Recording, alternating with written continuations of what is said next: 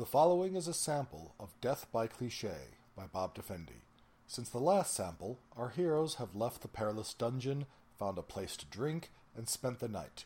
Because, of course, they're getting their next adventure in this bar.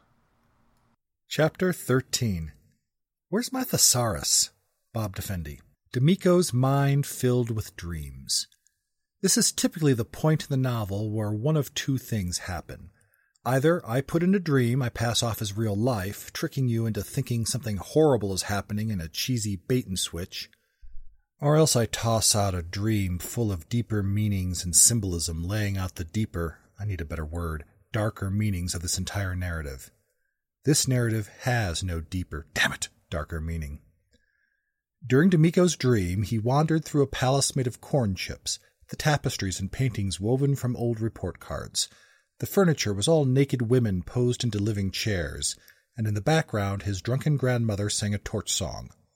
Keep your opinions to yourself, Dr. Freud. Sleep had felt good, it felt right. It felt exactly how sleep was supposed to feel, all sleepy and restful and such, which wasn't surprising, he supposed. D'Amico had to inhabit a character of some kind, didn't he? Character in games and stories needed to sleep just like anyone else. The human characters, at any rate. So D'Amico had slept a solid night's sleep, although in the real world Carl had probably said something like, "You sleep that night. The next morning..." That next morning, D'Amico woke alone, got dressed, and headed downstairs. Everyone else was gathered around the corner table, Gorthander working on a beer, Omar and Latiana drinking juice. From the smell, the juice was about 7 proof down the road to hard cider. "I'm afraid it's too late." Latiana gave him a knowing look that probably had more to do with the night before than the current events. Omar scowled. "What's that mean?" "It means my nose has given up on this tavern completely." Gorthander barked a laugh and fished a piece of bacon out of his beer, chewing on it absently. Latiana smiled a smile more knowing, good grief, than humorous. Omar just scowled.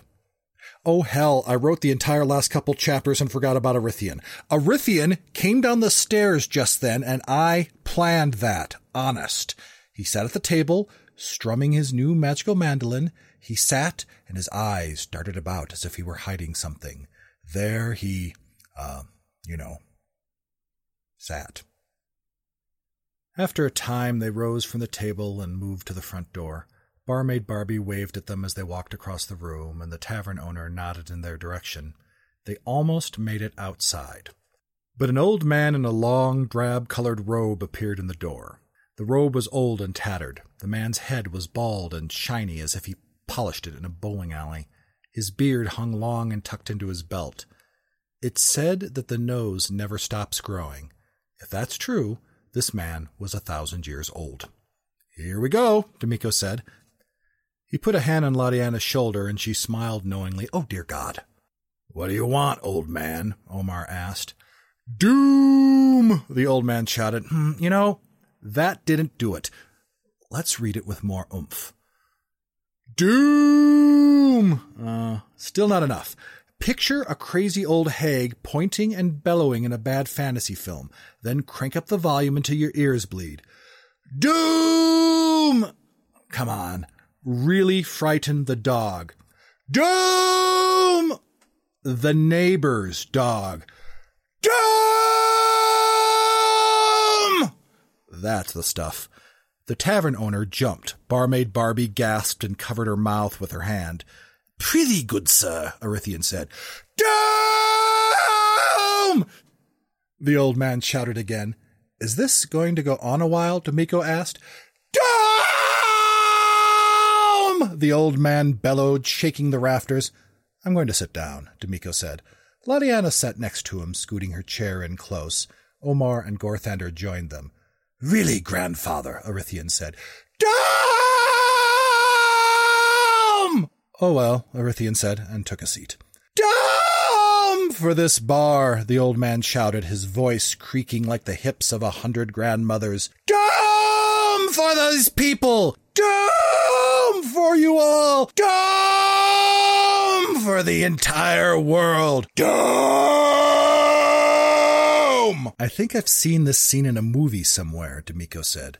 Princess Bride? Ladiana asked. No, that was Boo. The Tick? Spoon. Maybe... Dom! We better pay attention to him, D'Amico said. He's trying, the old man said. Yes, he is. He's trying, and he will find it. He will find it unless you stop him. He will find it unless you find it first. And where is this magical artifact? D'Amico asked, skipping several pages in the script. How do you know it's a magical artifact? Ladiana asked. It's always a magical artifact, D'Amico said. Blame Tolkien. Dome! Ah, hell, I think I hit his reset button. Dome for this village! Dome for this nation! Dome for every living thing! Dome!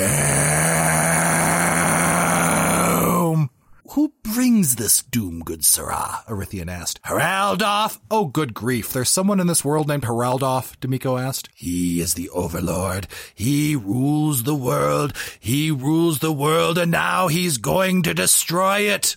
Well, of course, D'Amico said. With a name like Haraldolf, he couldn't have had a very good childhood. He's seeking it, the old man wailed, pacing back and forth, wringing his hands. He smelled like a locker room after a marathon on the surface of the sun. He's looking and looking, but he hasn't found it. The old man's eyes rolled. He's seeking... What? D'Amico asked. Doom! The old man said. Omar ordered a beer. Doom for the kiddies! Doom for the puppies! Doom for the babies and the mothers and the sisters! You think he's going to do the whole phylum? D'Amico asked. Doom! They were just getting around to lunch when the old man got to the point. By then, Omar and Gorthander compared their new axes, and D'Amico and Ladiana had moved in close and talked about their favorite films. The artifact is hidden, the old man said. Oh, here we go, D'Amico said, paying attention again. Gorthander and Omar didn't notice, so D'Amico said, Gorthander, convenient plot exposition man is getting to the point. It's hidden, and he's looking for it. Search beyond the swamp of despair. Search past the mountains of fell ruin. Search in the heart of darkness itself, the old man said. Is there a bus tour? D'Amico asked.